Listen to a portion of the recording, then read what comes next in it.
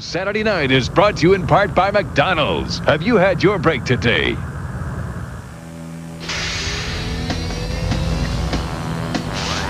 All systems operating within normal design parameters.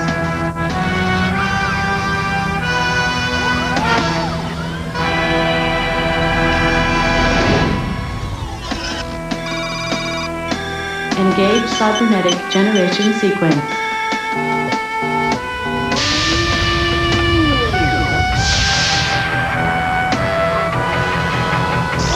Malfunction detected. System overload. Warning. Warning. Warning. System overload critical. Warning. Warning. Warning. Warning. Next on WCW Saturday Night, World Champion Hulk Hogan's closest ally, the flamboyant Macho Man Randy Savage, is challenged by the Hulkster's former best friend, the demented Butcher, in an important first-round match of the U.S. Championship Tournament. And considering last week's uncontrollable mayhem, extracurricular belligerency is a distinct possibility. The fans' most favorite wrestler, Sting, faces El Cubano. World Tag Team Champions, the Diabolical Harlem Heat, are in the house to tune up for their slamboree matchup with obstreperous hellions, the Nasty Boys. All this and more on WCW Saturday Night.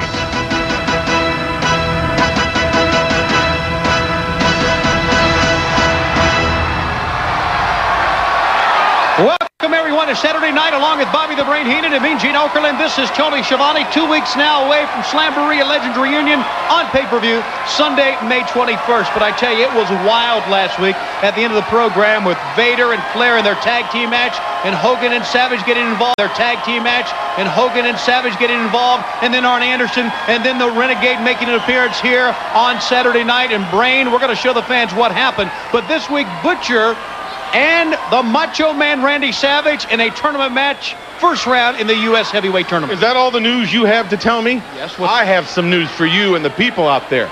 You know who I saw about 15 or 20 minutes in the back alleyway come in the back door of this place? No, who? Hulk Hogan with an entourage of people. Did you know that? I did not. Did you know he was going to be here? Well, somebody better check on that, because when Hogan's around, there's trouble. And I don't want to see any match ruined. I don't want to get involved in anything. I don't know what's going to happen with Vader or Flair, but Hogan is here in the building this evening, and something's going to happen. The sparks could fly, as they did a week ago when we ended Saturday Night. Before we go to the ring, let's show you what happened last week. Don't you know anything?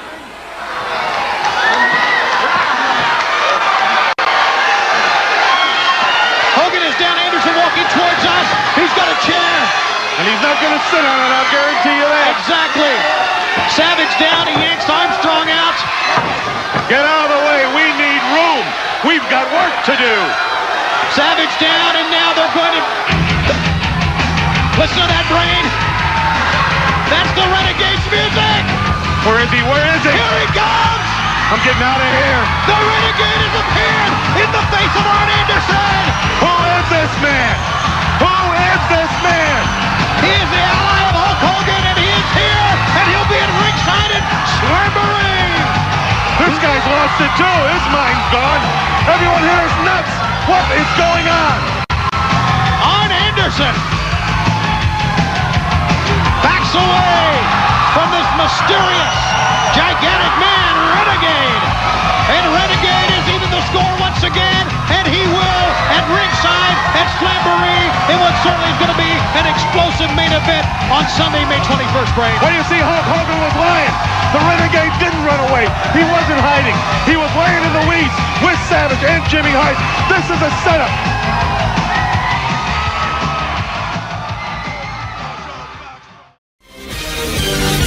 This is the Pro Wrestling Reflection Podcast with your host, the Professor Chalbello Veracruz.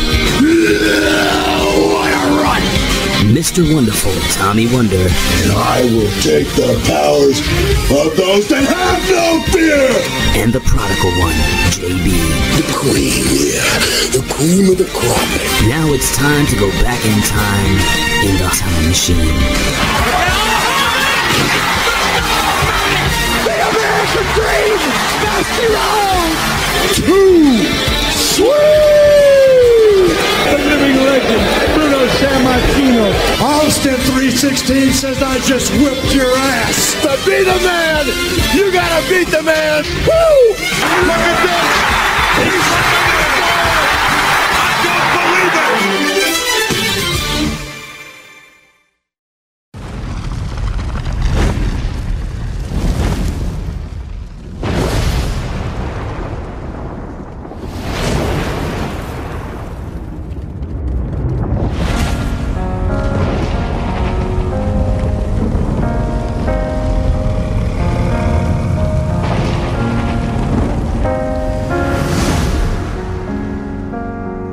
This one is from my one and only true love, Princess Peach. Peach, you're so cool. And with my star, we're gonna rule. Peach, understand, I'm gonna love you till the very end. Peaches, peaches, peaches, peaches, peaches, peaches, peaches, peaches, peaches, peaches. Ah, oh, yeah. Oh. Peaches, peaches, peaches, peaches, peaches, peaches, peaches, peaches, peaches, peaches. Ah, Lord, yeah. If you don't know that song, Reflectionites, that is sung by the new king of R&B, Jack Black. If you haven't seen the Super Mario Brothers movie, I am not being paid by them, but I am telling you right now, go watch the Super Mario Brothers movie because Jack Black as King Bowser, it is Luigi. I don't like the way they did Luigi, but that's just me. But you know, Super Mario Brothers movie, we at the PWR podcast will endorse this. If it's not for TW, I will endorse it because nothing says nostalgia like having a Nintendo from 1985 playing Super Mario Brothers 1. I beat Super Mario Brothers 1, 2, 3, and 4. Now the other stuff is a little bit harder, but I couldn't beat it in one night. Super Mario Kart, I beat that one too. But again, this ain't a Super Mario Kart podcast. This is the PWR podcast here at the Hameen Media Group at Podbean.com. And of course, what's up to the PWCites? What's up to Jimmy T, Jeff Lipton? What's up to Chris Hembones at the PWC Network at Podbean.com? What's going on to the Big Vitoites at Wixsite.com and all that spiel? TW will give you all the links in the URLs later on. But again, the Vitoites, the PWCites, the Hameenites, and the Reflectionites, the Magnificent Seven, the Elite Eight, the Naughty Nine, the Terrific 10. You know who you are. Welcome to the episodic edition of the PWR podcast. But before we get into this and delve into this, I must introduce myself because I am so vain like that. And of course, it is my fountain of youth to keep myself looking like I'm 21 years old every day, every hour, every minute, every second. Don't laugh. That is true. Okay. But anyway, I am the most studious one. I am the most stupendous one. I am the most charismatic one, but most importantly, I'm the most glorious one of the IWC, YWC, PWC punditry. Your friend of mine, the Professor Chabella Cruz, and I'm not here alone. No. I am here with my brother from another mother, the conservative liberal, the liberal conservative, Dr. Frickenstein, Dum Dewey, it's on the iron stomach one, Mr. Wonderful himself, rocking the Judgment Day sweater. Finn Balor, Rhea Ripley, Damian Priest, and of course, the career renaissance leader right now in Dominic Mysterio, your friend of mine, the Tommy Wonder. Are you a new member of Judgment Day, TW? What is going on, my friend? I am not, but I'm a new believer in the Judgment Day, and I think they need one more person to have 5. I don't know who that person is, but I think you bring that elder statesman to the Judgment Day group. See, the wisdom. No, you already got rid of him. You got rid of him. You need another guy who's on the up. Maybe L.A. Knight. Maybe he joins the crew and he's their talker. But anyways, do you know why I do that every time? Why do you do that? Oh, that's for AJ Styles. Get ready to fly. This guy right here. I love AJ. Mm-hmm. AJ. Let me tell you about AJ. AJ is someone I never liked, and then absolutely just love him, right? And he has something in common with Cody. They both were where they were for a long time. They left and reinvented themselves, and the new versions of AJ and Cody are top shelf. They're top shelf. It's almost like it's the organization that makes you at least hold you back. Hold you back. But then two different places too. You're not even you now stomach them a little bit more because it's WWE. But neither here nor there. Again, we're not talking about. But here's what I will say. I will say this before we get because we're going back in the time machine. Mm-hmm. Here's what I will say. AJ and Cody are good examples of like. When it comes to scripted promos, I'm in the middle, kind of like the social politics versus the fiscal politics. I'm in the middle, but I'm more towards favoring scripted. Not because I like scripted promos, because some guys are horrible at it, but because some guys are horrible at promos, period. And at least if they script it, you don't have a show, AEW, where 7 guys come out and say the exact same thing. You know what I mean? Like, it's like the finishes. I talk about it. If you don't have that goes with saying define scripted in wrestling. Bullet points or word verbatim. That's what I prefer, is a little Curb Your Enthusiasm. Give them bullet points, let them go out and do their thing, right?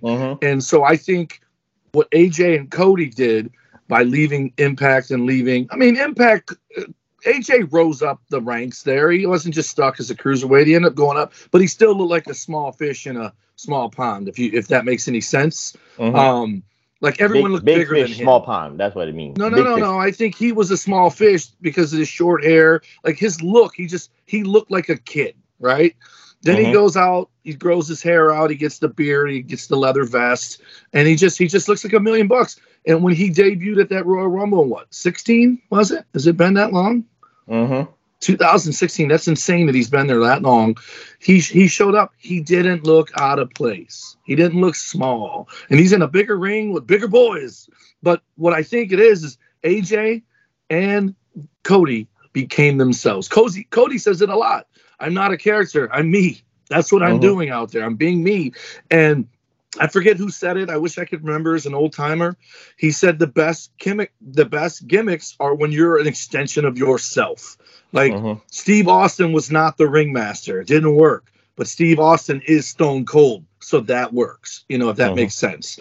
Terry Taylor's not the Red Rooster, but he is Terrence Taylor in the York Foundation. That's more the real life guy, right? Like a perfectionist and conceited and all that in a good way, meaning believes in themselves. But I gotta say one thing real quick. I will endorse your Super Mario Brothers movie without having seen it. I will say this. I was going to see it no matter what because of the backlash to the guy that I would see it because he's in it, which is Chris Pratt. But when I found out it was a cartoon, it made me feel 2 ways. 1, I don't watch cartoons. 2, these motherfuckers are bitching because he's the voice of Mario. I understood why they were upset that he was Mario, because he doesn't look like him. And I was like, well, let's see what he looks like in the movie. And then I found out as a cartoon, it's just much ado about nothing. So it's just people bitch to bitch. Matter of fact, I was just telling my oldest daughter, Bella, I said, I read a headline. Reese Witherspoon, when she was younger, started High Energy or something. High Society. No, High Society is a magazine. But High something. High Sunrise or High Sunshine, whatever. A production company she started herself, right? Okay. She recently sold it for $900 million. And apparently, my reaction to it isn't the IWC of movies, the IMC. I don't know, Internet Movie Community. Okay. Instead of my reaction, which was, holy shit, Belle, she just made $900 million. And because of it, she's the richest female actor in Hollywood, right? And you know what? It's still kind of because of her acting, because she got a production company going because of her name, blah, blah, blah, blah. The internet, the first line, let me get this straight. Reese Witherspoon sells her company that makes women movies for women by women to 2 white men. It's like, that's what the fuck your first thought is?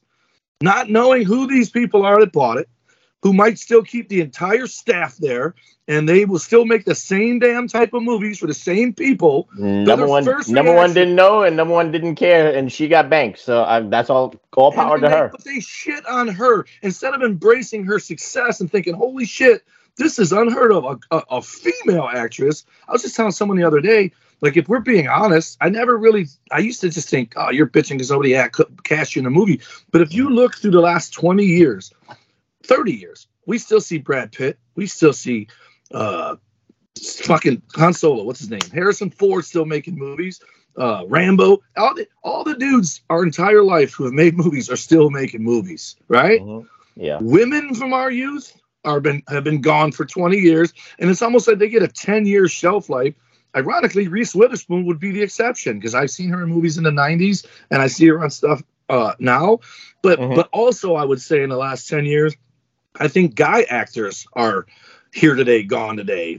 I don't think there's going to be another Brad Pitt or Harrison Ford. Just seems like all of them just get cast aside every 5 years for a new lot. But You know the rule. What? Drink children's blood.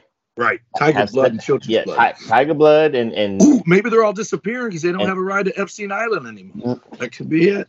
Epstein gets you rolls. That's all that matters. But the second thing I got to bring up. We got to get the show going. I know, but it's only got to be 43 minutes anyway. So listen, Jesus, this is a show that I want you to watch. I know you have Disney Plus. If not, you got a way to watch Disney Plus.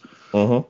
I was already a fan of this dude before I watched this thing. I actually watched this thing in fear because I was afraid of how bad a shape he's going to be in, other than I had just seen a YouTube clip of him doing a anti-gravity treadmill walk, which is Jeremy Renner. And I watched this Barbara Walters interview, which, by the way, full disclosure, I did not know she was still alive, let alone still interviewing people. So it's good to see Barbara Walters.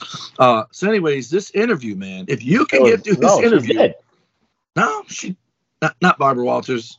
Diane Sawyer. Diane Sawyer. Yeah, Diane Sawyer. That's the one. Maybe that's what I thought. She was Barbara Walters the whole time. Anyways, regardless, she's still here.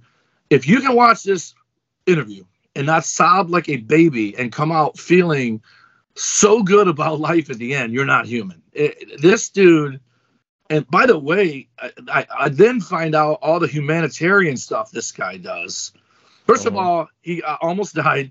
Because he's trying to save first. Once you say first of all, now you're extending this, man. I got you. But I'm saying Jeremy Renner almost dies because he's trying to save his nephew, who's 27 years old. God bless him. But even Jeremy Renner is saying we got to get going with the show.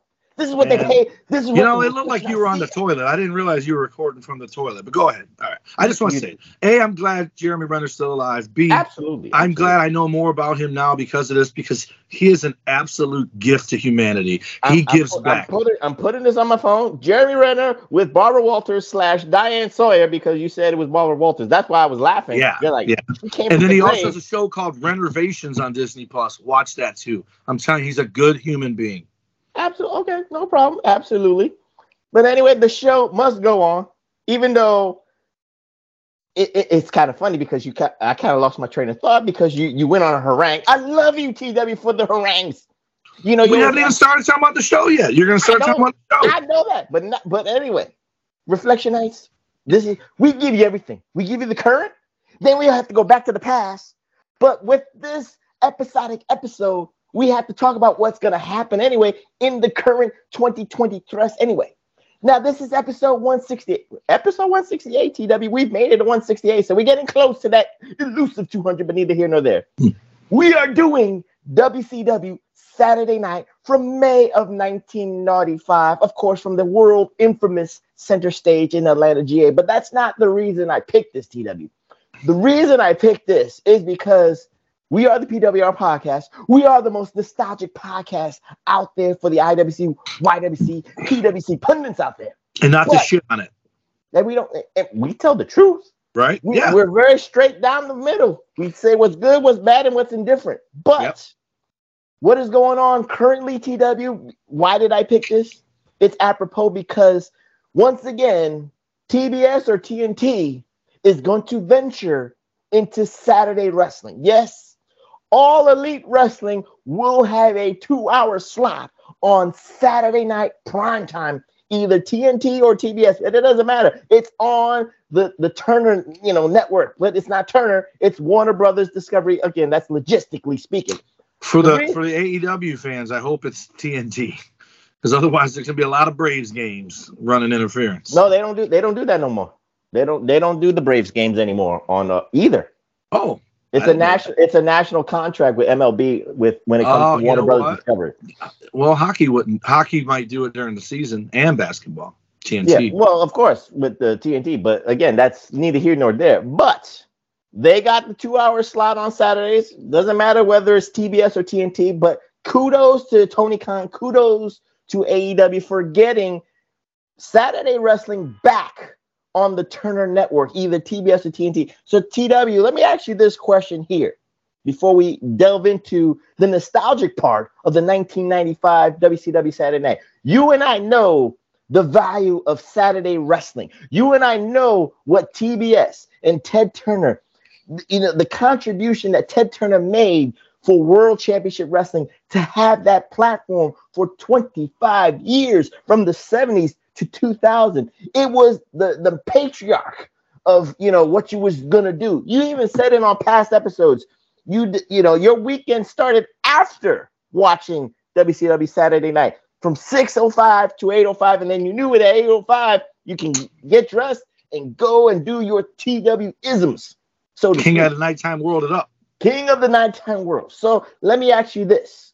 For the current wrestling fans of today, for AEW fans, they're going to celebrate this. But let me ask you this, because you and I are the old timers. You and I are the geezers, the dinosaurs, or whatever.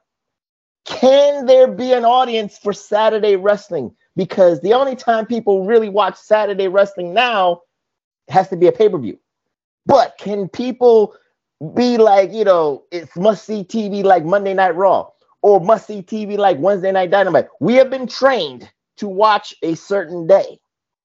But we haven't been trained like we were back then for Saturday wrestling. It's been at least 25 years to a degree for that kind of tradition. We haven't had that in a long ass time. The only time you see 22 years, because they still had WCW Saturday Night in 2000. Yeah, but it was waning because of Nitro. Yeah. That's why I'm saying it wasn't the A show.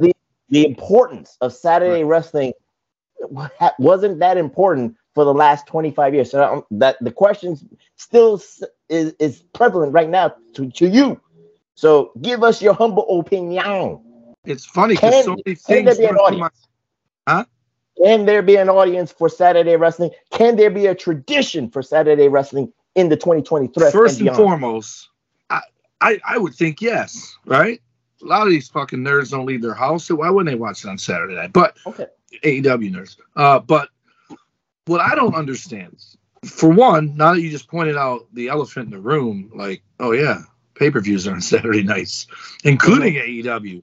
So that makes me say, I really, really hope it's 6 to 8, because if it's 6 to 8, it could end and lead into the pay-per-view the way WCW main event used to lead into the Great American Bash or Starrcade or whatever, when they would have a live, main event with only like 2 matches taped and then go into it.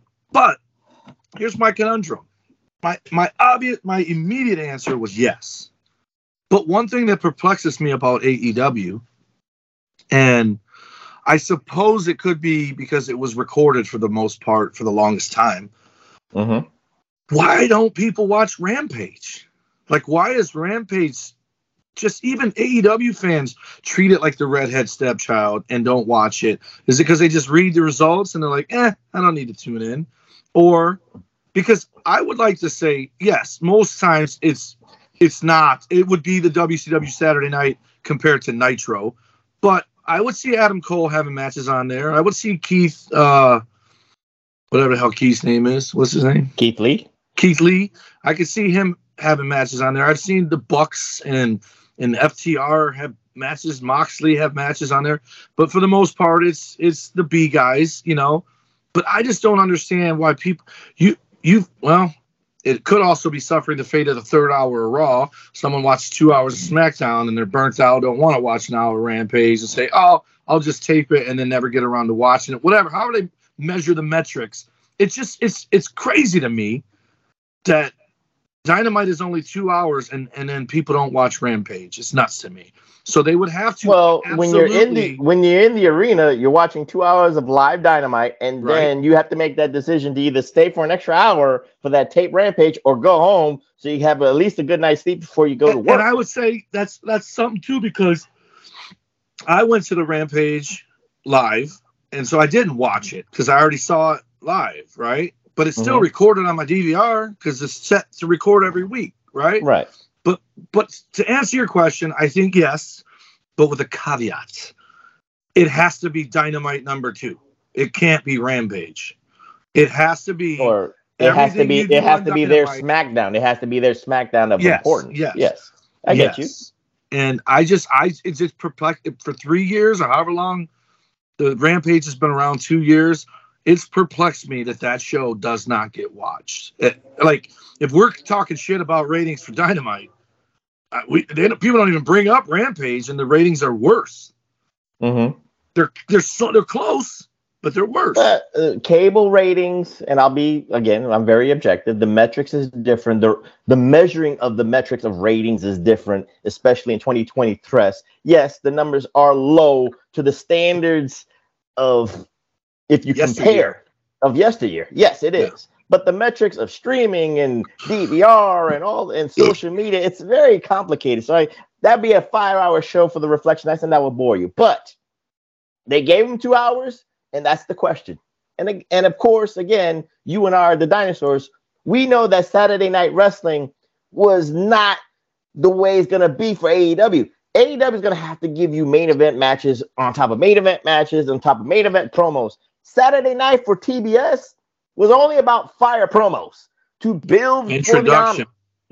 To build for the Omni, to build for their house shows that meant something, or to build for, maybe if it was in the late 80s, to build for that Great American Bash, to build for that Starrcade, to build for the Bunkhouse Brawl, whatever the case may be. But you and I know that it was about the fire promos and not the matches. And just like we're going to do here for WCW Saturday Night from May of 1995, we're not even into Monday Nitro yet. So this is their flagship. This is what the tradition. You got a cast of characters, TW, here. So before anything, we already know that in 1995, you already got Hulk Hogan, you got Randy Savage, you got Brutus Beefcake, you got Vader. Well, let me just give the logistics before we say the real names of WCW ventures. We got Vader, we got Steve Austin, Flair. we got Flair, we got Arn Anderson. So the cast of characters is there, and that's why this was okay. Now you're giving the names. I understand. Everybody understands. But anyway, you understand here. This is the flagship, TW. But again, like you said, the way we watched it was very different because, again, you and I know we weren't like amped up for the matches. Because again, in 1995, Eric Bischoff made it crystal clear he was building every Saturday night to a monthly pay-per-view. So it was okay to have we didn't need a banger match week after week because then it would be bored. That would kind of that'd be oversaturation. And why spend money on a pay-per-view if you're going to show me it on Saturday night? Right. So again, the tradition is very different in 1995 than what it's going to be in 2020 threats. So what say TW about that? Because again, you and I were watching it this way. You was preparing to leave at 8:05 to be king of the nighttime. So what say you here? Because actually you wasn't watching this because you are wrestling for about a year. So you don't even know what's going on here. This is actually a month after this show is when I went to the Great American Bash in 95. Right. July. Yeah. That's funny. I didn't even do that math.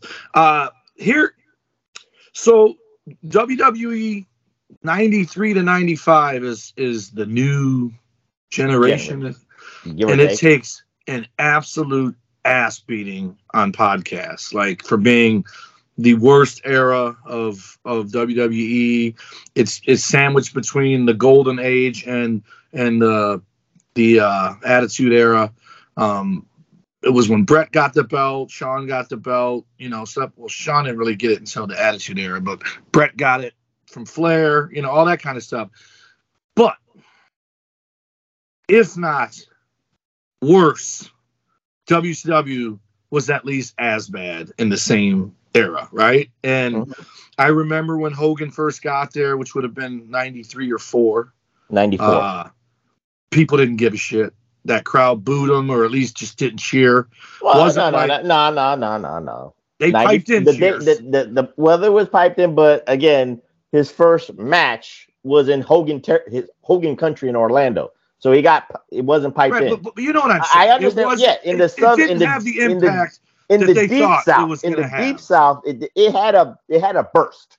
Let's just say that they were noticed because you brought in Hogan, because you brought in Savage, because you brought in Bobby the Brain Heenan, because you brought in Mean Gene. You got star power. Sounds like you're describing AEW right now. But again, the formula works when you have people that brought star power from WWF. It didn't at first. It led to working because a couple years later, you turn him heel. Can't do it if he's not there, right? But I mean, everything about this. Bobby Heenan's on the commentary. Macho Man, Hogan. With the exception of maybe Hogan, everyone there, especially Beefcake, especially there was a couple other guys there that were just boss man. They were all guys that it was very understood the WWE didn't want the Nasty Boys. They didn't want them anymore. It wasn't these guys got signed away from them. You know what I mean? Hogan went there because probably Vince was offering less money than he normally offered, right? So Hogan went down there and thought, I'll be closer to home. They record there, whatever. But it felt like to me then, not now. Now I just understand how the business works. Guys stay together and they go to territory. But then it felt like instead of making me go, hey, I'm going to watch this because all my favorites are here, I was watching it going, these guys are old. They're long in the tooth. I want to watch Brett and Sean and whoever else was. I didn't want to watch Sparky Plug, but you know what I mean. The guys that were being pushed in WWE, I think the LOD were there at the time too in 93, 94, whatever. But I just in spades, but I get where you're going with this. But I feel like it was the cast-offs, not the taken away from. Whereas Hall and Nash were absolute steals. Does that make sense? Well, that's your opinion. I get your opinion. And wrestling was hot again when they came there. It wasn't this. But that said, I enjoyed it. And especially now with these eyes, this old ass body, I appreciate that show that we watched for what it was, because I actually put it in words as you were talking. I would have never put this into words before, but you said something. It wasn't what Saturday's going to be now with Dynamite or whatever they call it, Collision, whatever. What it was WCW Saturday Night, Superstars, and Challenge. What they did was they kept us interested until we got to see the big matches on the pay-per-view. If it wasn't, it left us wanting more. They didn't give us everything like Raw and SmackDown do. They gave us some, and the formula for NWA when it was WCW Saturday Night, or World Championship Wrestling Saturday Night, was Flair would defend his belt against a tag team wrestler. I think that's something that AEW should do. I think MJF, he should put the belt on the line against one half of whatever the fucking FTR. Two guys that jump. The two fucking jumping around guys, and one just fucked his leg up. Dante Martin. Yeah, what are they called? The fucking High Impact or some shit. Top Flight. Top Flight, yeah. So defend against one of them, and it could be a non-title, and it'll be 10 minutes. So you do two things. One, MJF gives the rub to the young guy because he's in the ring with MJF, and two, he could not lose, but not beat MJF and just make the 10 minutes. That's how Dustin Rhodes got made against DiBiase in the WWF when he was 19 years old. So if you did something like that, A, you could showcase your world champion. B, he could beat someone that's not going to kill that guy's career. Like Shawn Michaels wrestled Ric Flair when he was world champion and lost. No, people forget that. He was a rocker, Shawn Michaels. And it was a good match, and no one expected Shawn to win. When he tapped out to the figure four, no one cared. It didn't ruin his career. It was perfect. But there's a difference. We weren't over analyzing everything. I get it. And I'm sure right now, I'm sure at 10:03 on Wednesday night, I can't believe they made Dante Martin job to MJF. Right. That's the difference. You and I understand the business end and what it's supposed to do for somebody like Dante Martin to go 10 minutes against MJF, to give him a good showing, and MJF give him the rub. And that TNT TV title should be defended every fucking week on TV without fail. Again, that's just logic in business that TW is offering free to Tony Khan. But again, we're not talking about AEW Collision. We're going to talk about WCW Saturday Night here. And the funny thing about this episode here is that it's building towards Slamboree and, of course, the big hot feud TW. Again, we're not going to go segment by segment reflection. Again, some of these matches don't mean nothing, doesn't mean anything. We're just going to talk about the feuds and some promos that we saw and certain logic that kind of didn't make sense, because I didn't notice this until I had to look at it again with the professor eyes. But again, the big hot feud here going into Slamboree TW is the Hulkamaniacs. Hulk Hogan, Macho Man Randy Savage, and of course the Ultimate Warrior reject, the WCW Renegade, going up against Ric Flair, Arn Anderson, and I guess you could say they made a deal with the devil in the man they call Vader. Now, here's the funny part here, TW, before we even talk about this, top tier feud that's building towards Slamboree. Did you realize that in 1995, in the beginning of it, Vader was the U.S. heavyweight champion, right? So he won in his Starrcade. I don't want to go backtrack too far, but he won it in Starrcade '94. But he was the U.S. champion.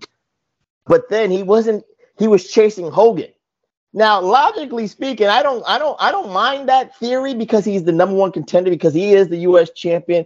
It's like a briefcase, but it wasn't a Money in the Bank. He wasn't cashing it in to like Jim Herd. Right. He wasn't cashing it in to Nick Bockwinkel or the championship committee. Say, I want to bequeath this to get it. He just said, fuck it. I don't want to defend my title anymore. So they had to strip him. And then in this Saturday night, they automatically go into a 16-man United States title tournament. So what's the ATW about that logic before we even talk about the top tier feud? I was going to ask you why there was a tournament. I didn't understand why there wasn't a champion. I just thought, oh, maybe somebody they really just said, fuck it. It's funny.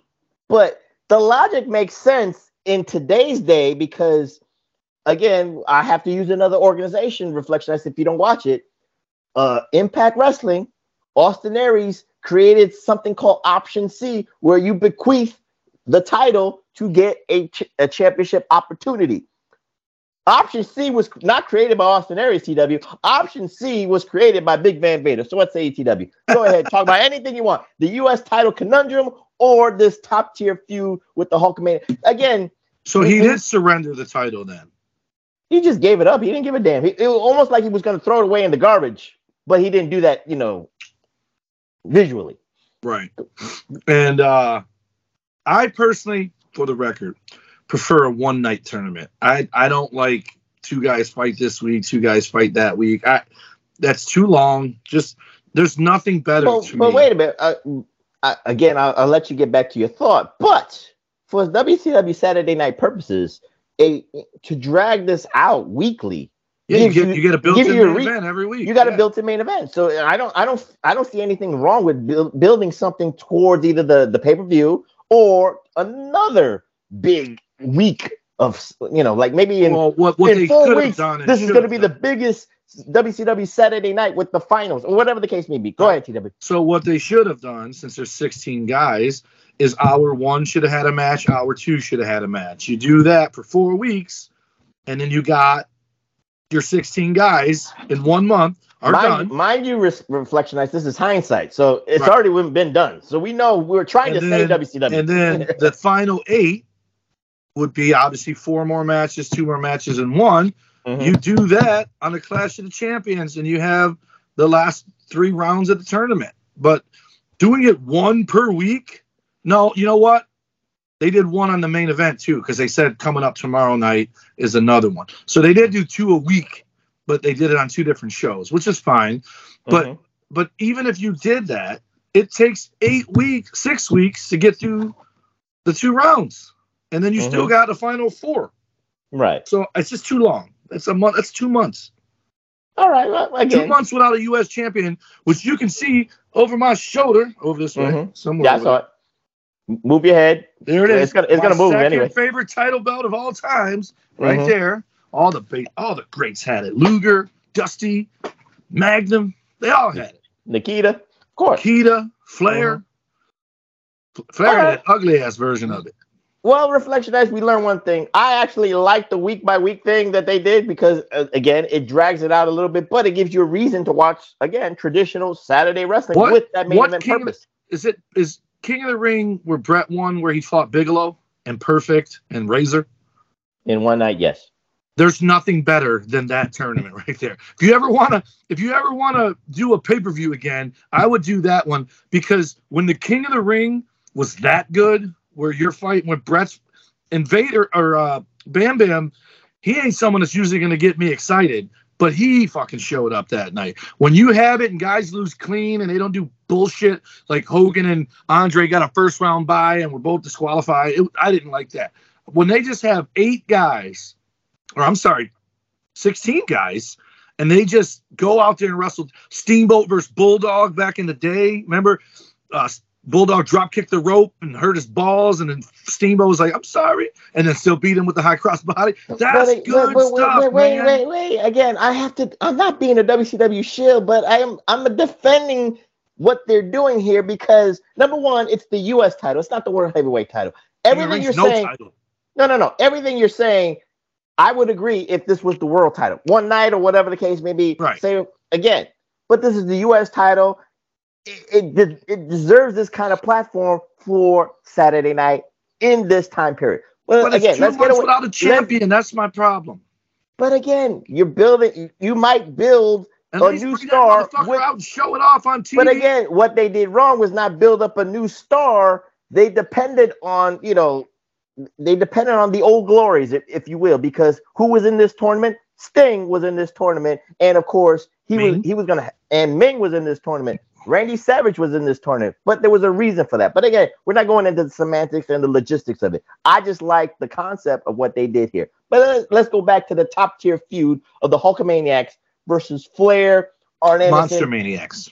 The Monster Maniacs against Flair, Anderson, and Vader, because again, he made the deal with the devil. Flair wanted to get rid of Hulkamania in all its form, so he made a deal with the devil with Big Van Vader. But anyway, that's 6. Well, that's 5 Hall of Famers. The Renegade's not a Hall of Famer. But anyway, you get where I'm going with that. 5 fucking Hall of Famers right there, TW. What say you about that star power forward? Again, I know you're saying that Hogan's older, Savage is older. It's still Hogan. Well, now you're saying it's still Hogan, but you just said it 10 minutes ago. These guys, they weren't receiving him well, but it's still Hulk Hogan. Okay. And I think Macho Man looks tremendous, man. He's got the Slim Jim gear going. And Macho Man wanted to wrestle. He did not want to be commentary. So he was happy for doing this. I was happy for a lot of the guys that went down there and got to wrestle, right? But then other guys, I don't care what letters are on the company's header. I don't need to see the Nasty Boys ever. And I'm not a big Boss Man guy, but I think I prefer Big Bubba over the Boss Man, right? But I like the human. Right, the Ray Traylor, I like that guy, and I think he was UWF, man. He's one of my boys. He's UWF. Beefcake, long past his prime. I liked Beefcake, but he's there. Remember, Big Boss Man wasn't that in '95. He was Big Bubba Rogers again. So I'm just I said I like Big Bubba Rogers better. So I was happy for some of these guys to come down, but so earlier what I was saying. When Lex Luger went to WWF, to me, that was an upgrade. That was like coming from NXT to go to WWE, right? But when a guy went from WWF to WCW, it always felt like a backwards move to me. And this was so many of them that it felt like you might as well call it WWF Junior.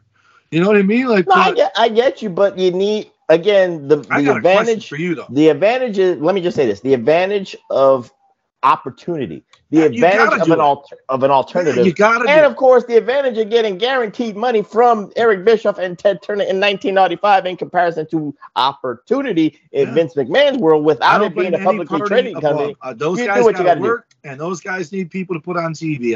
Right. And they were number 2, so they were trying to be number 1. I get it, and they succeeded for 83 weeks. But I got a question for you. Shoot. I actually. So here's another thing. The main event of this Slamboree is them trying to redo WrestleMania 1, but without a Hollywood guy, right? You got 2 against 2 with a corner man. I don't know if Renegade had a match on Slamboree, but Arn was defending his TV title versus Alex Wright. So he had a match. So you basically got Piper, Orton, and Orndorff, and then you got Hogan, Mr. T, and Snuka, but it's all wrestlers. So that felt rehashed. The promo for fucking Ming was absolute god awful. That I think Ray has the exact same promo for his Grinder introduction page. It just was so brutal. And then but you seen it? My goodness, I didn't know you see Ray's Grinder profile video. He sent it to me, and I said, "Hey man, I don't know how you got this unmatched, but I'm not on Grinder." But the bottom line is, it's all A for effort. And this is the one thing I definitely want to talk about before we move on or talk about other parts of it. I can't help but think 2 things when I basically this episode ends with Macho Man about to get beat up by everybody involved in the match. And then Vader comes out with a chair. Well, logistically, Macho Man was in the U.S. title tournament, beat Brutus the Barber Beefcake, a.k.a. Butcher, then Flair and Anderson, and which is a weird match in itself, because it starts off like it looks like Macho Man's getting squashed. Then he makes one little reversal, and it turns into Macho Man squashing Brother Brutai. It's like a squash. Like it's two half squash matches where the one guy actually goes over. But anyway, he's about to get run out. I love it. It's old school. It's Memphis wrestling. It's UWF. It's Mid-South. He's about to get run up, and then this Renegade comes in, and they did something to correct something. I don't know if I didn't catch it back then, but I caught it today. Okay. To tease this Renegade, they kept calling the Ultimate Solution, the Ultimate Edition, and all that. And then when Renegade come out, it was like, wah, wah, because they were making people think it was the Warrior, right? Yeah, they were. They were teasing it was the Warrior. When they did the promo afterwards, who did they say was their Ultimate Solution and their Ultimate? Angelo Poffo. They actually changed and said, oh, no, Renegade's just one of the boys. But anyways, there's two things that I think when I'm watching at the end of this. Hogan comes out and stops Vader after Renegade came out to save Macho Man from Flair and Arn. And I'm looking in the ring, and I'm like, this poor guy. First of all, he had no knee pads on. Fuck him for that. And he had women's boots on that looked like some fucking you're talking about the Renegade. Yeah. Oh, okay. Like he didn't have time to put his knee pads on, because I'm pretty sure he wore knee pads when he wrestled. And boots, not these fucking girl cowboy boots that he was wearing. But anyway, cowgirl boots. When he come out there, I thought Renegade had no look. Right. Honestly, he had the R on his face. Yeah. It was so low rent. Ultimate Warrior wannabe. He didn't have the Ultimate Warrior hairdo. He had a mullet. He had a Billy Ray Cyrus. He had a mullet haircut. Well, he had a mulkey haircut. But he had the spandex. Go ahead. I feel so bad for that guy. That guy ended up taking his life, and you'd hope it wasn't because of this. Like, you just hope that there was other stuff in his life. I think it was that, the pressure, and then he didn't live up to that, and of course, drugs. Yeah, well, that's what I'm saying. You hope there was other contributors to it, not just unfairly be put in this position. And it's funny, because the other thing I thought while I was watching him is, everyone gives him shit for doing this, like they were bringing in the Warrior, but it ain't but 2 years later where they're doing New Diesel, New Razor Ramon. So they're both guilty of doing this shit, but one more obvious.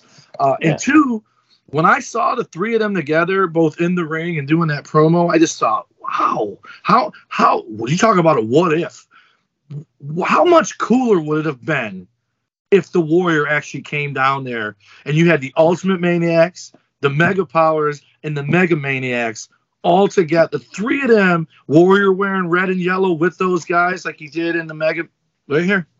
The Ultimate Hulkamaniacs? Can you imagine the three of those guys? I think it would have probably prevented the NWO, because you wouldn't have needed it.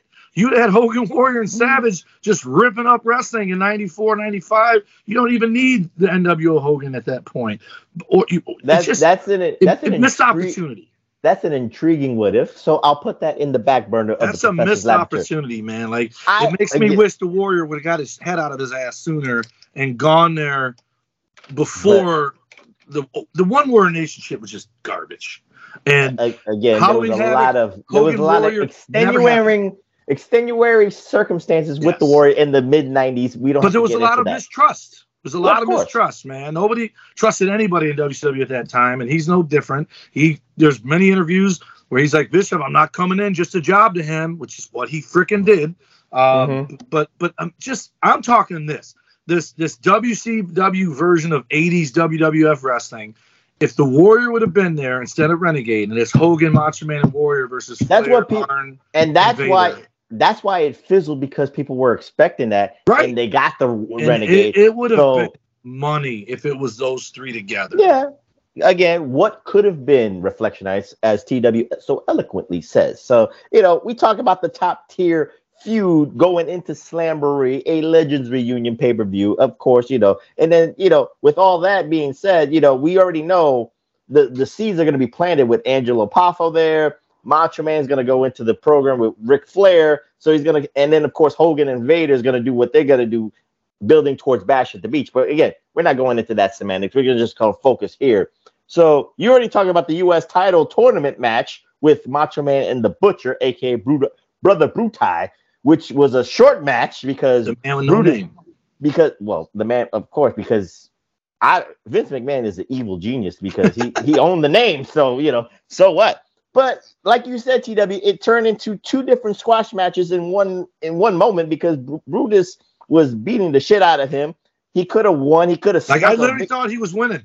And I think another what if that Butcher should have beat Macho Man with maybe help from Ric Flair and Arn Anderson and cost them. So you build up, get some heat and build that program into Slamboree. But again, the problem is it's not Brutus Beefcake. His name is Butcher. That's why it doesn't sell. And Eric Bischoff is a master business strategist saying, no, Butcher doesn't sell. Macho Man's got to sell. So that's why he did the squash win against Brother Brutai. But again, another person in this U.S. title tournament, and you kind of like touched on it. So let's touch on this again.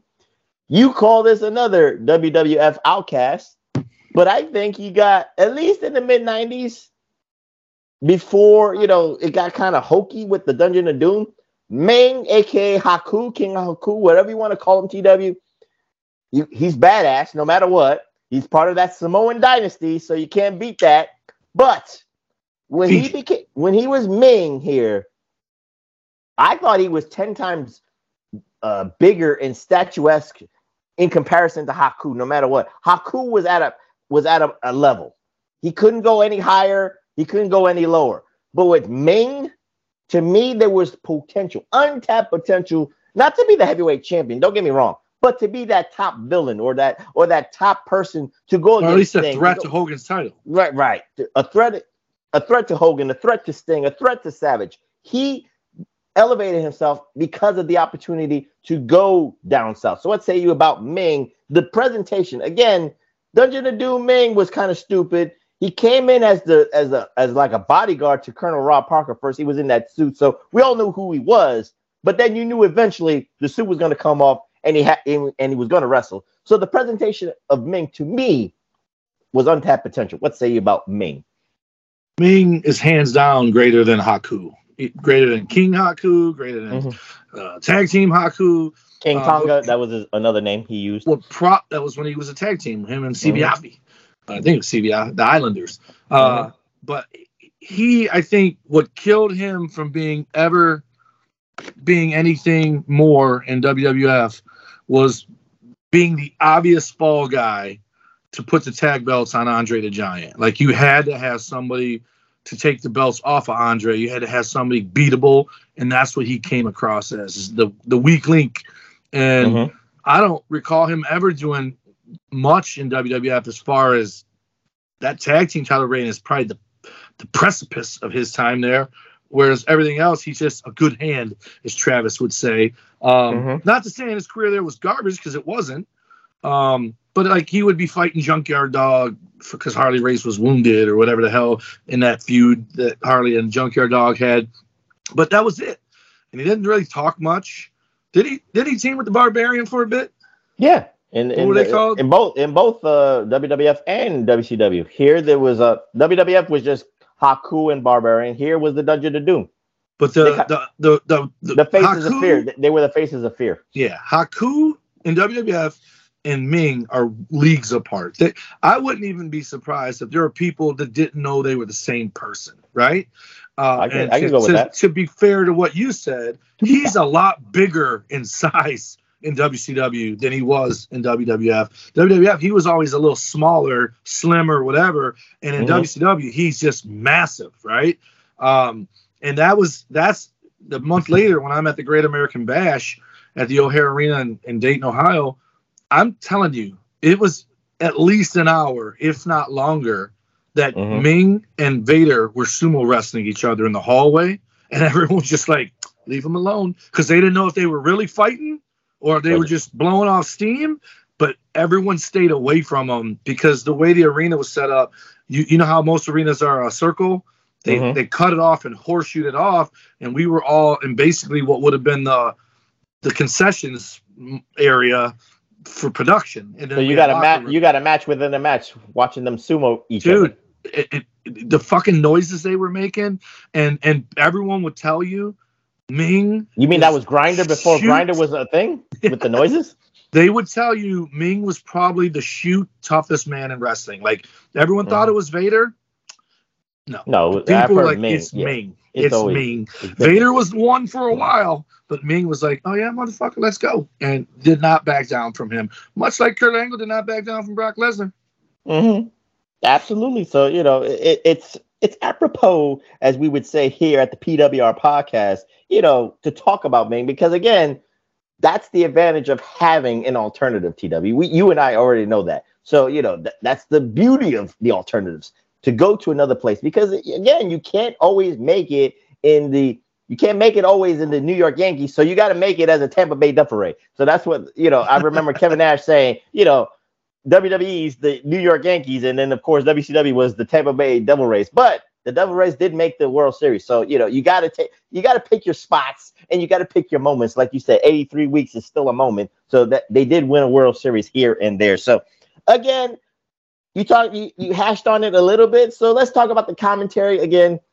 The staples for a couple of years in the mid-90s was Tony Schiavone was the lead anchor no matter what, and of course Dusty Rhodes made an appearance on Saturday night, but on this week it was Bobby the Brain Heenan. And the funny thing that I just wanted to point out for the Reflection Nights is the comedic genius, the comedic timing, of course, of Bobby the Brain Heenan. With the U.S. title tournament happening and the 16 participants, you know how many lock picks of the week that Bobby the Brain Heenan had? He actually picked the winner of the U.S. title tournament 16 different times, TW. So what say you about Bobby the Brain Heenan's ingenious gambling? If you had Fantasy Duel and you went on Bobby the Brain Heenan's answers, you broke even. You broke even. No, there you go. No, you would have lost 15 times and won once. That's what you would have done. There you go. So you better make that one bet really matter, right, and then lose a little bit. It's actually even better than you're saying, because he actually milks this the entire episode. Because first he said Sting was winning, and then he changed to Ming, and then he argued with Schiavone. No, you said Sting, I said Ming. And then later on he goes, you got to go with Macho Man in this one. He goes, but you went with Sting. He goes, no, I went with Ming. You said Sting, but now I'm going with Macho Man. And they did it for the whole 42 minutes that I watched, which was our episode without the commercials. And it was seamless. It wasn't forced. Like a lot of times nowadays, people are trying to be funny. It's blatantly they're trying to be funny, but it was absolutely good. And it proves Bobby Heenan can work with anybody. He was good with Vince, great with Gorilla, great with Schiavone. Who was it always Schiavone and him in WCW, or did he work with someone else there too? No, it was him, Schiavone, and Tenay. Right. Yeah. So that, yeah. But again, the value of Bobby the Brain Heenan, and again, I would call it a little bit of a lost art, even in today's standards of wrestling, because WWE doesn't really have that comedic person. You have the bad guy, or you have someone who goes heelish a little bit, and the same thing in the AEW. Taz has his moments of being funny, but it's not meant for Dynamite. It's meant for YouTube, and I don't watch YouTube, so I know that him and Excalibur laugh a little bit and make some jokes here and there, but when it matters, it's not on TV. It's not on prime time Reflection Night. So there's a difference. You can get away with a lot on YouTube, TW. You and I know that. So is he funny? Yeah. But this is what it's meant to be. This is the traditions of weekend wrestling when you have a comedic heel like Bobby the Brain Heenan. So give a closing thought of Bobby the Brain Heenan. Again, embellish or say the same thing over again. Bobby Heenan, first of all, he's the best manager of all time, in my opinion. It's not even close. He's probably, if not the best color guy, because I know people got a boner for Jesse the Body, and he's better than Jerry Lawler. I don't care what anybody says. Definitely Corey Graves. Bobby, how about this? No matter what it was he was doing, whether he was the manager, whether he was the commentator, he was the best at it while he was doing it. Like if you want to say someone else is better some other time or before him or after him, fine, we can argue it. But Heenan is one of the reasons. That's why we don't. That's why I never want to rank people. That's why you just create the Rushmores, so this way everybody gets the even playing field. But even if you wanted to hate Bobby, he was so clever and so funny, you still laughed. And be it the manager, when he threw temper tantrums when they lost, it was glorious. When he bragged because they won, it was glorious. And he looked like a manager when I was a kid watching it, and I had no idea that he actually used to be a wrestler. And he was a wrestler like right up until the time where he came to WWF. He was wrestling in AWA, even though he was a manager too. So when you watch him in there with the Warrior stuff where he got 5 minutes in the weasel suit, like he bumped better than half the guys in wrestling today and did it without getting hurt and did it and made people love it. Like he was someone you loved to hate. Well, he did get hurt. He had those there was those years with neck braces. That was from Warrior, though. That was I'm just saying, yeah, he didn't take the best bumps, but he did get hurt because. But that guy, he is, and I don't want to say he's undervalued or underappreciated because I think anybody with a brain, no pun intended, and has seen him at all knows, I'm not trying to bash on him. But people, like in this episode, Hogan calls Jimmy Hart the greatest manager of all time. I disagree. Jimmy Hart was just there for his guys. Heenan was the show. The guy. Yeah, he was the guy. Whether he was the A guy. He was the A guy for the main event for the for the he was Hogan's antagonist. And it just, he brought one of his guys to fight him. That was the bottom line. The feud was Hogan versus the Heenan family. And he's the GOAT, man. He's up on my wall. He's up there, right there. He come with the weasel suit. I opened that package up, took it off, and he's in his one-arm singlet like Andre the Giant, or one-strap singlet. And it wouldn't be complete, Reflection, as if I didn't talk about, again, one of those debates. The television championship was displayed here. Your favorite title to bestow. And of course, one of the greatest television champions of all time. It's the staple of the you cannot say TV champion without this man. It goes like ham and cheese. It goes like peanut butter and jelly. It goes like hamburgers, a cheeseburger. No, it's not Tully Blanchard. It is Tully. It is Arn Anderson, the GOAT television champion of all time. It's not him. Tully. He's coming down the aisle with the television championship. Your title. It ain't with this one. So what? That's semantics. Listen. Okay. You know what? You know what? He's not. He can be your greatest television champion of all time. But I'm going to tell you why you believe that. Because even though this and Tully Blanchard are synonymous, Tully was also the U.S. champ, the national champ, the tag champ, six-man champ, the mid-Atlantic champ. So, all right, let Arn have that TV title because it's the only thing he ever did. Arn was national tag team champ, world tag champ, of course. With Tully. So what? But he has his pedigree too. I'm just saying. He ain't no Tully Blanchard. Why are you so defensive? Arn Anderson is coming down the aisle with. Well, I didn't like the design of the shitty TV title. Yeah, that's a shitty one. I wish it was that one. Because all WCW titles they remade. The tag belts are okay. The WCW World title. I actually don't like the WCW tag team title. I like the NWA tag. That belt right there is beautiful. Of course, the NWA had the best designs, hands down. But of course, I just wanted to again, get TW's GOAT going with saying that Arn Anderson, the GOAT TV champion, again, maybe TN Couponer, if this gets uploaded on YouTube, he will say TW is right or the professor is right, or maybe it's Tully, it's not close. Or maybe it's Dusty and it's not close. What about that? Dusty was TV champ? Yes, he was. Didn't even know it. Yes, and he beat your man, Tully Blanchard. Cheated. I bet he cheated. So what? Tully's the GOAT. That's semantics. If it wasn't for that damn nose candy, he would have replaced Ric Flair as the world champion. Again, that's semantics again. So, and before we close out, we have to at least acknowledge again another tag team that TW does not like. What is that? Andre and Haku? It's hard to tell. Val Venus on the right, or that? Oh, that's John Studd. John Studd, Mr. Perfect, Bobby Heenan, and Andre, the Heenan family. Well, with the light, it looked like Val Venus. Yeah, like, why is Andre? It looked like John Studd was wearing a towel. I saw that. Why is Andre and Val Venus on the same aisle? But anyway, neither here nor there. But again, I could have bought that for $25 and didn't buy it because I didn't want John Studd. Now I wish I had it. And of course, let's close out. I got one last question for you.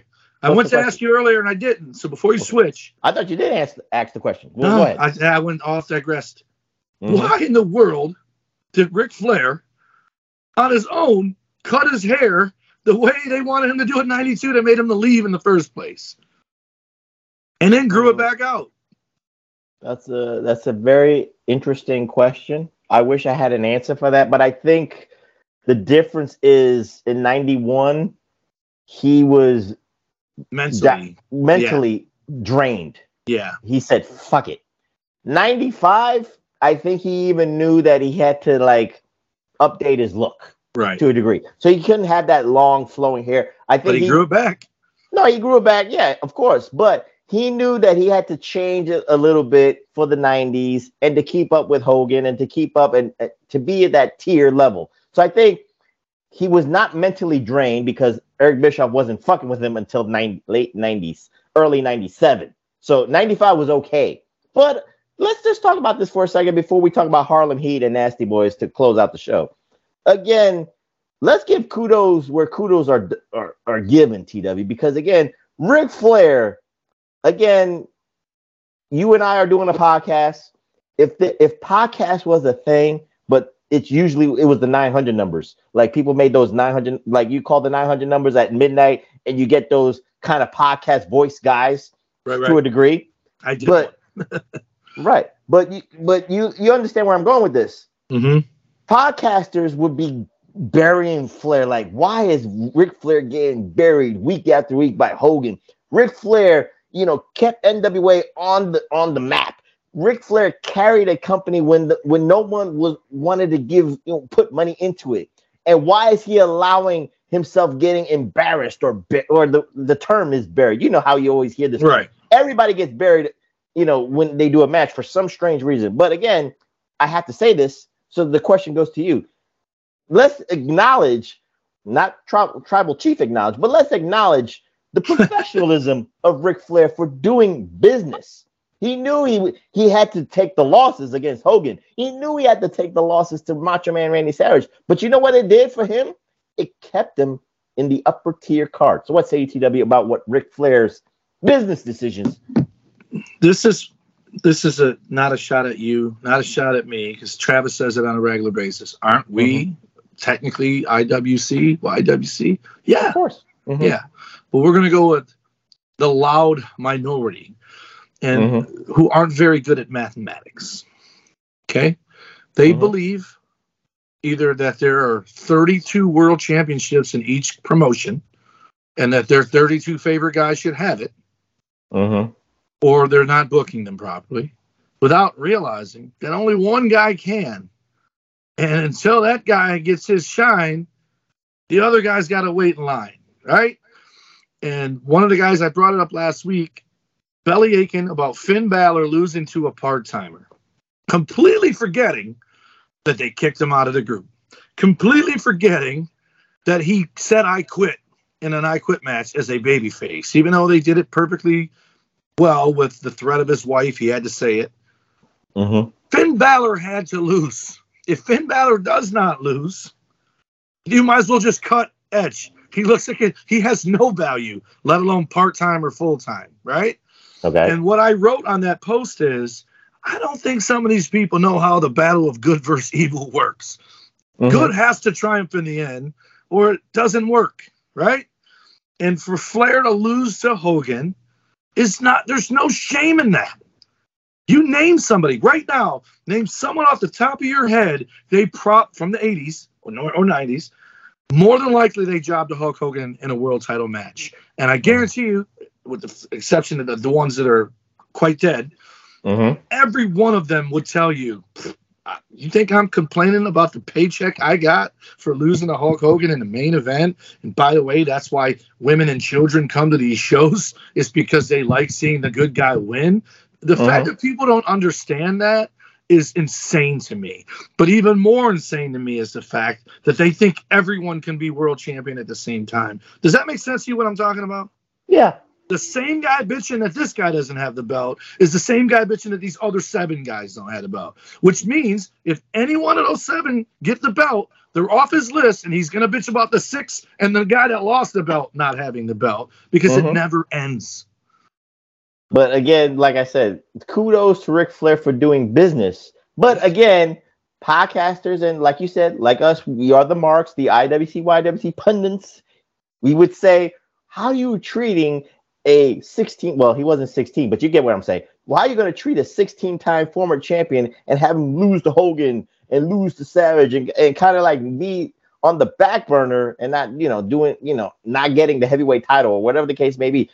Again, in 95, he knew where the business was. Again, a little bit later with the NWO, you can understand that he would be frustrated with the booking. They just made everyone look like a bitch. That's different. There's a difference between doing in hour business, 1, segment 2. Right. So there's a difference between doing business, Reflection Nights, and then looking like a bitch, like Bischoff did to him in 96 and 97. Hence why he left a little bit. And then, of course, we don't have to get into that shit. So again, we don't really need to talk about Harlem Heat and the Nasty Boys because it was just a squash match. But again, let me just say this. Time out. What? He wrestled Frankie the Thumper Lancaster. Oh, your guy. That's my guy. I was happy to see him. And the guy he teamed with, his name was Bob Houston. I don't think I ever seen that guy before. But I just want to tell you. Is that Sam Houston's brother, cousin? Dude, I like to say that guy probably wrestled his first and last match that night. Because do you remember what the finish was? I forgot because, I always kind of Stevie Ray came off the top rope on that poor dude while Booker T powerbombed him. So instead of just taking a powerbomb bump, he took a powerbomb bump with Stevie Ray coming down on top of him with him. And I was like, he's dead. And Frankie Lancaster's like this. Yep. He's like, and just absolutely killed this guy. He landed flat at least. Wait, it's funny because you say that. Let me ask you this. Why wasn't it TW and Frankie Lancaster and you taking that bump? Because in 90, it's funny because I rewound it to see if Bob Houston was somebody I knew. And the footage is so grainy, I couldn't tell. At first, I thought that Thumper Lancaster was the Italian Stallion, like slimmed down. And then they said his name. I'm like, holy shit, that is Frankie, because it was so grainy, right? But right around then is when my guy's Cuckoo the Wild Samoan, he would wrestle with Tommy Torres. He took the stun gun from Austin so bad that it made the intro of the show. They edited it into, and because he just takes it neck first, he doesn't get his arms up. But Clancy, Apollo, all those guys were doing jobs back then, and I didn't do it because I was smaller. And you just this Bob Houston guy was bigger than me. I'm probably his size now, but then I was half his size. And the shit they did to him, like they would have put me in there with Ming. Did you see what he did to that guy? Yeah, Bobby, he said it best. He goes, he just gave that guy a Beal by his neck. Do you know how to do a Beal? No. A Beal, you put your hand on a guy in the corner like you're choking him. And your other hand in his armpit, take 2 steps, and it's basically like a hip toss. But when you're doing it standing out of the corner, you're propelling him more. It's a Beal, yeah. Yeah. He did it with the neck only. He didn't do the armpit. That's why it wasn't me on TV, because I knew my first drink of coffee in the WCW Saturday night would be my last. And those guys went down there for 3 nights, 4th night off, and I guarantee you they had to put me in there with Ming one night, Vader the next night. But you would have made $600 that weekend. No, you'd have made more than that. You made like $300 a night, and you made all 4 nights, $1,200. Trust me, I was tempted. But I knew I'd get killed. That's a future What If episode. What if TW went to WCW center stage in the mid-90s to be the Frankie Lancaster? I wouldn't have been lucky like the Chin. What was the Chin guy's name? Dude, I don't remember every jobber's name. The guy, our era, the guy with no chin that was with Carmella. Oh, Big Cass? No. Oh, the little fucking dude that climbed the ladder for her to help her win Money in the Bank. Ellsworth. That guy was brought in to be a local job guy, and someone went, "Oh, we can make money with this guy." That wouldn't have been me. They would have been "Oh, this guy's getting Ming, Vader, and Big Bubba Rogers." Or my favorites, the Nasty Boys. They would have teamed me with somebody. But we gave credence to everything that made Saturday wrestling what it was and what it should be. Maybe I'm kind of stretching it, because AEW Collision is not going to be WCW Saturday Night from 1995 because you know why, TW? No one's going to watch it, and it will go under. It will be canceled within 6 months. So with that being said, we close on this episodic episode of the PWR podcast here at the Hami Media Group at podbeam.com. So TW, give out those socials so we can get out of here. Let me find them. Oh, there we go. No, I got them. God, thank goodness. All righty then. We are also, like, I'm all in shambles.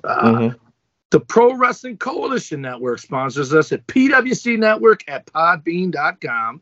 And then you got Hotcom. I don't know what is it now. Hami Media Group. Did you say Hotcom? Oh, my goodness. You are on that grinder. Hotcom. Also, Hami Media Group can be found at channelattitude.com. Our show is at PW Reflection on the Twitters. I did mention you, Travis. So at Nuts and Volts, VOELTZ PW for Penis Whipped. Nuts and Volts PW is Travis Volts. Big Ray, he's on everything as Big Ray at Big Ray Hernandez. You can find him on anything. If you go to a social media app, put in at Big or just Big Ray Hernandez. I don't think you got to put at, and he will come up. And that includes Facebook, Twitter, Instagram, TikTok, Snapchat, Grindr, and Professor's DMs. Also, you can find me at Tommy Wonder 19 is my Instagram and my political Twitter. At the Tommy Wonder is my more friendly Twitter and TikTok. Snapchat is #Wonder. Facebook.com/Tommy Wonder. And then the Big Vito brand.wixsite.com. Patreon.com/the Big Vito brand, where you can support Vito and Noel Lagracio. And then you can watch the early release of this video at twitch.tv/the Big Vito brand. And a poll is going up soon, revamping the Dum Dum Duo and an Idiot to suggesting things and having people tell us what they want us to do and us do it. You know what? I'm going to watch Fear Factor with the Joe Rogan years, and then I'll It's got to be something we can obtain. I don't know. I'm just going to watch Fear Factor and see what 100-year-old eggs are not happening. Maggots. No? How about cow's balls? Most likely it's going to be the gimmicks that people do already that we can just order off a website. But I have a favorite. I would love to plug him on here for the 12 people, but he's my favorite. One of my favorite TikTokers. He always does nasty foods with like Beethoven playing in the background in his kitchen that people suggest, and it's just gross shit. But he had a good one, which was putting sour cream on an Oreo cookie, and it was awesome. He said, "Whoa, it was good." But he does shit like 100-year-old egg tuna salad sandwich is what I watched today. Mustard, 100-year-old egg, and some kind of nasty fish and head cheese. And he threw up before he even ate it, but he ate it. Okay, before I hurl for the Reflection Nights, you can find me on my Twitter at PWSOPROS. That's PWSOPROF. And if this gets uploaded by 8-Track Brown, this will be on the PWSO YouTube networks. Follow my brothers in arms, Billy Ray Valentine at Obi-When You Know Me. And, of course, the king of the reactions, 8-Track Brown at the number 8, TRAC Brown. What we're going to do next week? Might go episodic again. Might do a spotlight. Might do movies. Might do rivalries. Might sprinkle in a what if. You never know with the Professor. You never know. I keep you on your toes. And with that being said, I'm the Professor. That's Mr. Wonderful. Tommy Wonder saying good night, and we'll see you next time here at the PWR podcast at the Hami Media Group at podbean.com. Good deal. You had to get that about your name. That's what he said at the end of the show, man. Come on. Well, why don't you do the greatest television champion of all time, Arn Anderson? That's not him. It's Gardner. It's Tully Blanchard, dude.